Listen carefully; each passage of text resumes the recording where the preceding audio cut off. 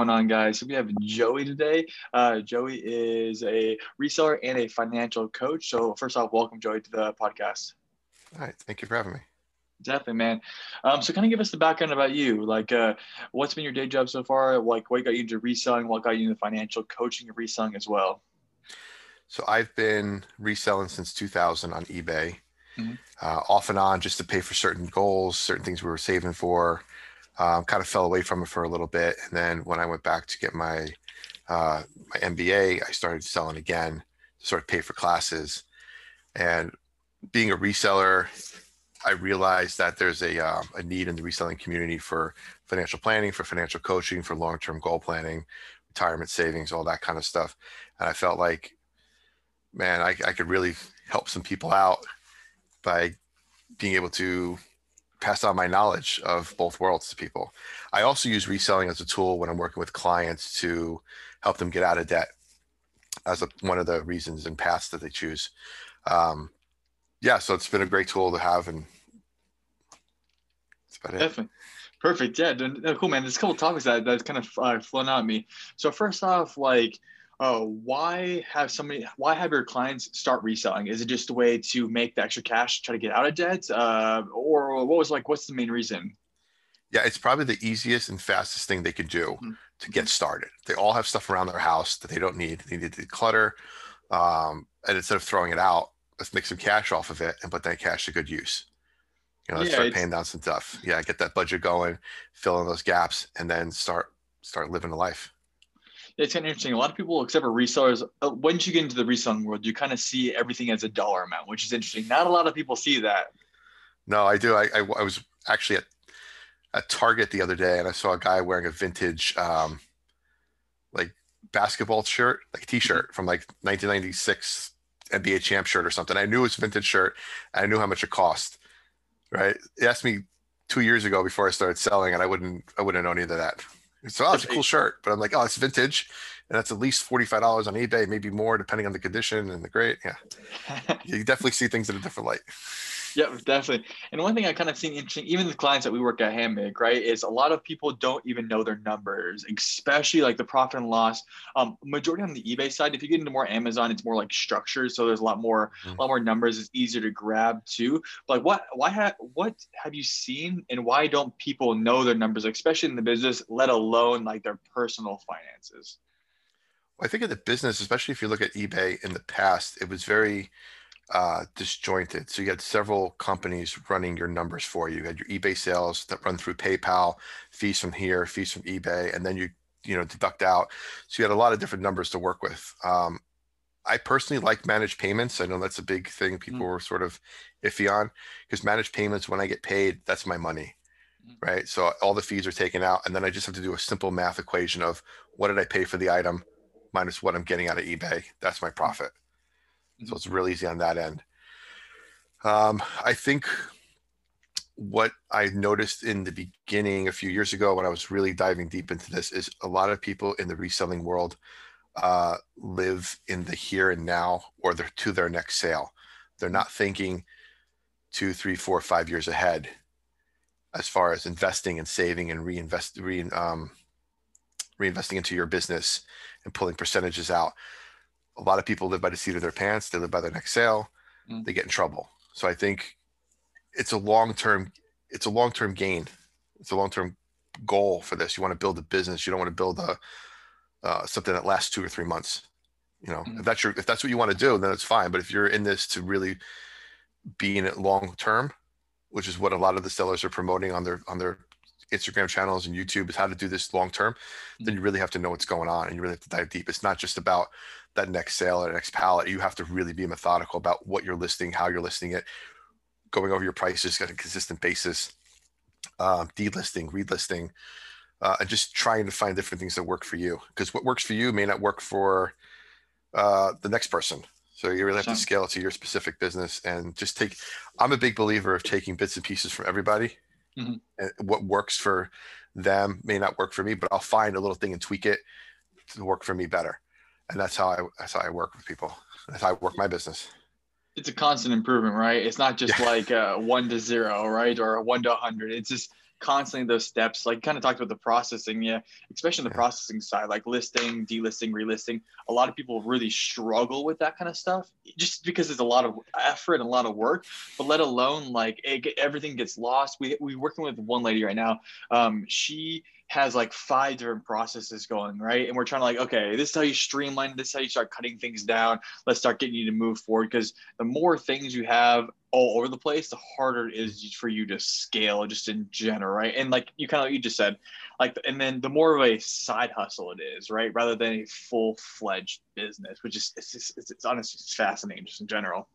Right. And I think it's really, there's something to people who, if you think of yourself as a business, even if you're selling one item a day or one item a week, if you think of yourself as a business and have that mindset, you'll Mhm. treat it differently than just, like you said, a side hustle. Side hustles are great. They usually evolve into full-time things, but side hustles, I look at those as like shooting stars, right? They're right there, boom, flash in the pan. You get burned out pretty quickly and you move on to something else. If you really want to scale a business, you really have to think of it as a foundational mindset of how do I get bigger? How do I get better? Uh, and just have that. You usually will see yourself sit up better, sit up more with a better posture, have that more better of a mindset if you're a business owner. And you have to just start thinking that. Yeah, let's even dive deeper into that, like mindset wise. One of my I lived with this guy back in the day, and like he's like, if I made a couple grand off a sale, I would just quit, right? Or I wouldn't work for a while. Like, what's the different Mhm. mindset? What's a way? Let me actually, I'll actually make this question more interesting. What's a way to improve your mindset, and to instead of like that side hustle mindset to like that like full fledged business mindset? What's a way to keep improving on it? I think it's initially it's to set mini goals. And I I think like if you that. can hit those mini goals, make them realistic. And once you start hitting them, you start getting a sense of accomplishment. So Mhm. when I work with clients on paying off debt, we use the debt snowball method, which is made popular by Dave Ramsey. Mhm. So what that is, you pay all your debt smallest to largest. You put everything you can at the smallest, you pay it off as quickly as you can, you roll it into the next one, you roll the next one. So by the time you get to your biggest debt, you're paying a huge chunk of money, but you have all these wins along the way. Mhm. So you get this positive reinforcement to keep going. So if you set up something where, and I've been in chat rooms and in Facebook groups where people are just starting out, and the first thing they did was they bought a pallet of something, and they get on the board and they ask a question of, did I do good? What should I sell this for? Yeah. Does anybody know this brand? And it's like, if you don't know what you're selling, how can you really be successful at selling it? Right. Yep. So set up a mini win. That's why when I start with clients and we get them started like on eBay and Poshmark, it's basically get something out of your closet that you know the shirt, you know the item, you can describe it in your sleep. That's going to be a good testament to writing a description on eBay. Mhm. And that's going to be a good, if somebody asks you a question, you can answer it right away. You know the product and you're invested, and then you know what to sell it for. And then when you make that sale, you go through the process of, okay, I got the money, now I can ship it. Good. And then worry about scaling up at that point. Don't worry about starting with, I need to make 100 sales on the first day. Yeah. It's not going to happen. Start with one sale the first week or two and you'd be great. And then start getting better. My goal is now 2 sales a week, 3 sales a week, 4 sales a week. And Just that's, like yeah, the progression, right? Like that's all it's all about. Just keep building that progression up. Like you said, that snowball, it does help out a lot, right? yeah. And on like your clients that you bring in for like the financial side, with like is other than reselling, do you have them do anything else in terms of like getting out of debt, like or is like or and also a majority of clients is the main reason why they're in debt because they're spending too much, or they just don't, or they just are they struggling with saving. It's a broad spectrum. So it really depends on their money scripts, which is basically how they were raised and what sort of events transpired on them to sort of shape the way they view money. Some people are absolute spenders, and some people are absolute savers. Some people are in between. Some people are oblivious to the fact that you spend more on credit cards than if you pay cash. And so people just sometimes are just scared to talk about money. Money is one of those three things you don't talk about with people. Yeah. It's usually money, sex, and religion, Mm-hmm. right? So, but it's one of those things you should talk about with people, and you should have a grasp of, especially with your family or somebody that's close to you or somebody you want to be your accountability partner in a Mm-hmm. sense.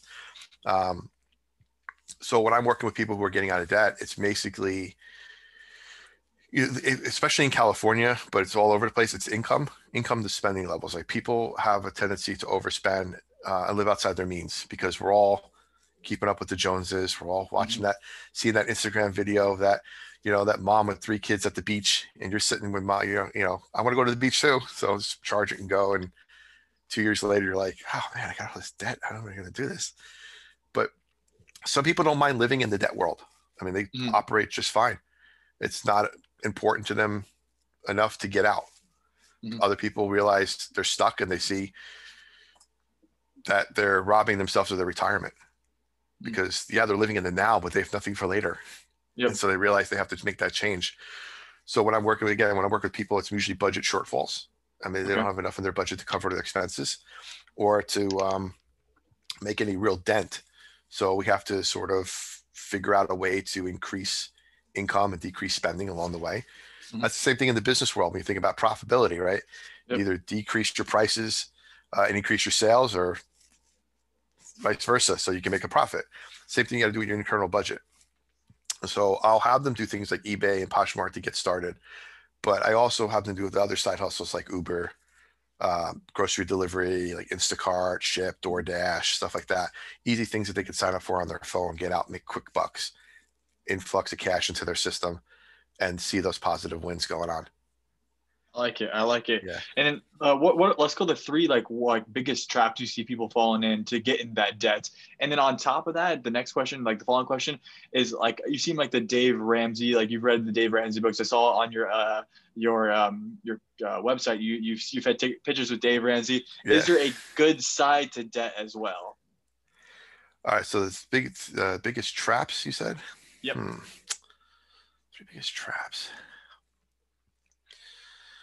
I think the first one would be not researching, right? Mm. So what I like to do is you got to do your due diligence when you're buying something. If you can afford it and you want to buy it, do your due diligence on where you can get the best price for it. Don't always just settle on the first place you see because you may end up seeing it later on for cheaper. And always just have a little bit of sense of like pausability when you're buying something big. I always like to give myself a couple of days if I want to buy something to make sure I really want it. And I'm not just going to buy it. It's going to sit in the box in my house and I wasted a ton of money on it. Right. That's probably the first one.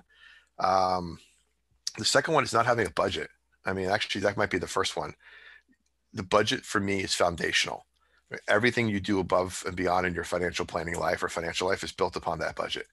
You need to know where your money's going and how you're spending it. Because if you don't know where it's going, it's just going to go elsewhere, fly around, and you have no idea, you have no control over it. So you have to keep Mhm. control over it. And what I like to tell my clients with a budget is it's not a restrictive thing. You don't think about being on a budget. I can't spend money on this. I can't go here. Oh my gosh. As long as you build it into your budget and it works with your numbers and it works within your goals, I'm fine.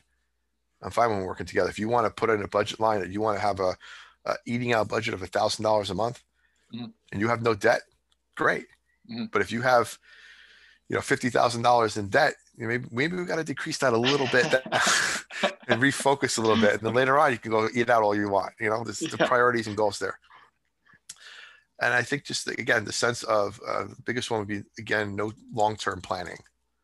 Again, living in the Okay. here and now part of it, and there's not planning long term. So people sacrifice their retirement accounts. They're only doing the bare minimum Mhm. if their employer does it. Uh, if you're self-employed, like most of us are in the eBay e-commerce world, Mhm. we probably don't have anything except if we Yeah. worked at a corporate job in the past. We haven't even thought about a 401k or a simplified plan or anything for retirement. We're just reselling is the way we're going to do it, right? Yep. And resell forever. We've seen a lot of like people probably in their 40s or probably 60s and 50s and 60s. They're like, I'm reselling as my retirement, right? There's this one guy, he started reselling as his retirement plan, right? Like you Yeah, kind of hit on top of the head, right? Not too much planning in the future, and like he's yeah. already in his 50s or 60s. I don't know his exact age, but that's what he seemed like. And he's like, oh, I got to resell. That doesn't seem like the best. I love reselling in general, but it doesn't seem like the best backup plan is to start reselling to keep some cash Yeah. coming in. I tell my elderly people I work with that I want to resell when I'm older because I want to, not because I Mm-hmm. have to. I don't want to rely on selling, this little porcelain and Mickey doll to pay for Mm-hmm. my prescription and hope it Yep. sells this month because I need to buy the pills. I don't want to live like that. So you got to make sure you have something in place that you can at least sustain your existence with, and then do reselling on top of it for fun. Yeah, and that brings into like even like you start looking shorter term, right? You kind of talked about like not having long term plans. Like if you're trying to resell for your next prescription, it's like you want it bad, and you start cutting corners, and that usually ends up bad. Like cutting corners never really happens. It never really happens out good, right? It's Yeah, usually like a negative effect. you don't want to sacrifice your principles in order to make a quick sale. So you don't want to. So if you're the type of person that you sell, you know, X amount of dollar items always. I always sell $15 and up items, et cetera. And Mhm. then I got to sell this thing for $2 or $3 just to get a sale in. Boom. That's not your business model or business plan. So Yep. don't adapt on the fly to something else because you're just going to get it. It's just going to screw it up. So, Mhm. it's, I can't say any better than that. I think Definitely, just don't definitely. do it. And then on in terms of the debt side, is there any positives to debt that you believe? Well, being a Dave Ramsey coach, I would say there's no debt is good debt. Okay. The only debt that in that world that we're okay with is mortgage debt Okay. in a sense. 30-year fixed, 15-year fixed is probably the best way to go. 1/4 of your income. Look for something in that range. It's only real good debt. I'm not a big fan of uh, credit card debt for miles. If Mhm. you do the math on it, it's like you're spending a lot of money to get a little bit of in return. I paid for a trip to Florida this year on a flight, $300 flight. How much did you spend? Oh, 30 grand on my credit card. The reason why is there's the potential of risk there. And I like to Mhm. remove risk from the equation. You, it's discipline, like we talked about earlier, with paying things off. So if you have no debt and you have a credit card that you spend monthly on and then you pay it off, right? That's that's fine because you've put it in your budget and you're disciplined enough to do that. However, you're always introducing an element of risk because there might be a month where sales are short and now you have a Mhm. balance carryover. Now you have interest. And then maybe you miss a payment because of a family emergency. Now your interest rate goes from 6 to 16 or Mhm. 24. And now you're all of a sudden you look up 2 months from now and you're like, man, that's a lot of extra money I have to pay. So that Yep. element of risk that you put into the equation and into your life is for some people, they can handle it. For others, not. I like to just try to remove as much risk as possible. Yeah, especially if people are already in debt, then let's remove that risk, right? Yeah. There's a high Uh, correlation with people who have done debt consolidation, which mhm. essentially is one of those things where you roll your debts into one payment and you're like, okay, great, I'm going to be done after this. And within 2 or 3 years, they're still paying their debt consolidation and they've racked up the same amount of debt on the backside. Yep. Well, how everybody makes money, right? In terms of like Yeah. credit card companies and everything. I'm in a little bit different mentality. Like especially like in the resale, if I believe that I can use debt to then use leverage, obviously like you said, it does bring a lot of risk in. But like my past was Amazon. And we had about 175,000 in debt, and that ended up growing about 1.6 million in ARR, right? So we did lever up pretty hard, but like you said, if anything would have happened, that would have been catastrophic. Oh, it would have hurt pretty badly, right? Right. Everything had to go just right for that to occur, right? Any little bump along the way. Yep. So that element of risk that's there. And if you're able to handle that and you're able to go through that, then go for it. I'm always here to help you get out of it on the back end. Yeah. I like that, man. I like that. Cool. Yeah. Let's jump into some like reselling sides, right?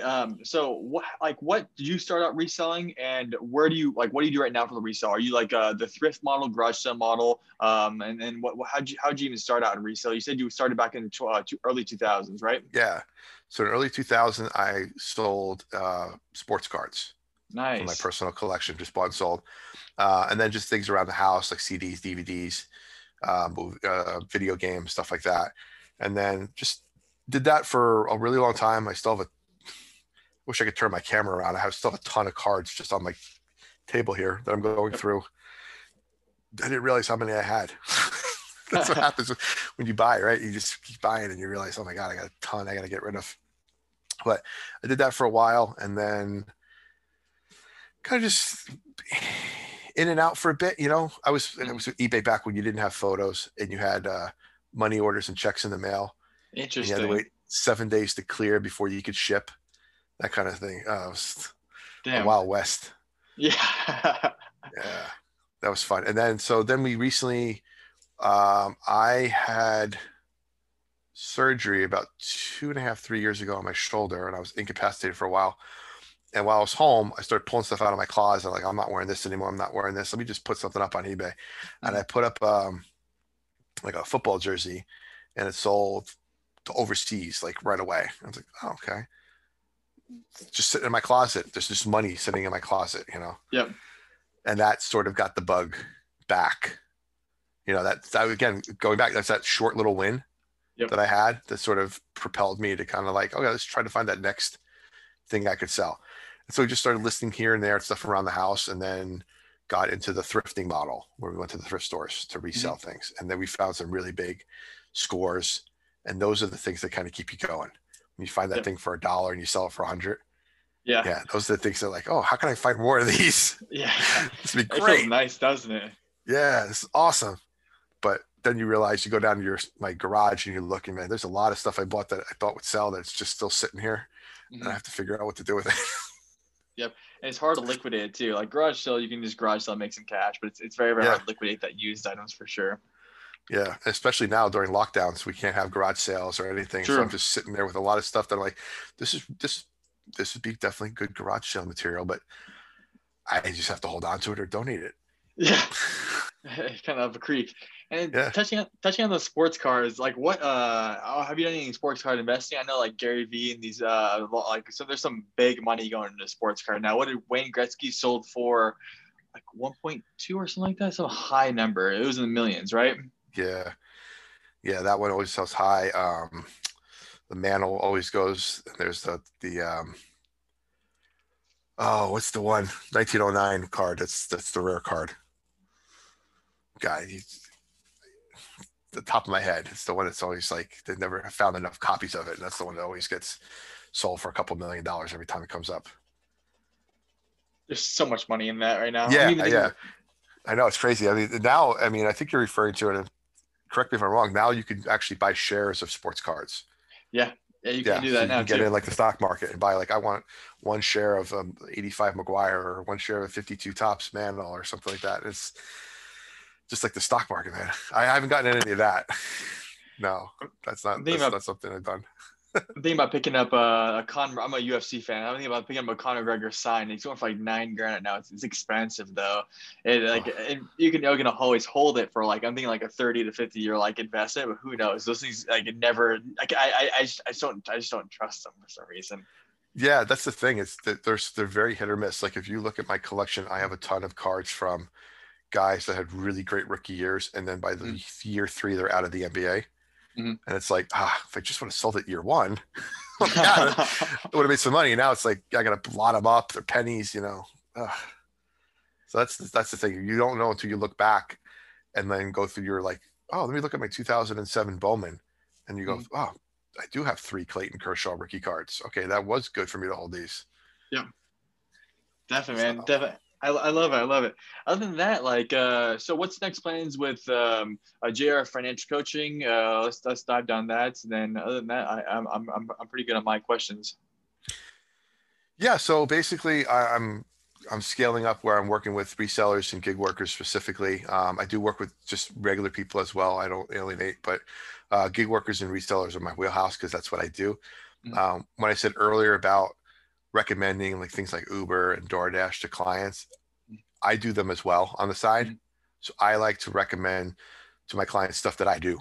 So I can Yep. walk them through the process. I'm familiar with it if they have questions, and they see me doing it as well. So they know it's like I'm not just spinning in a wheel here and say, oh, I'll go do that, you'll make money. I can show them what I'm doing and show them the process how to be successful off the bat, as opposed to, let me go through the weeds and figure everything out for you. And then I'll show you what to do. And then you can just focus on being successful. So basically there, me personally, I'm always in the process of learning. So right Mhm. now I'm in a doctorate program for finance, a few Nice. years away Congrats. from that.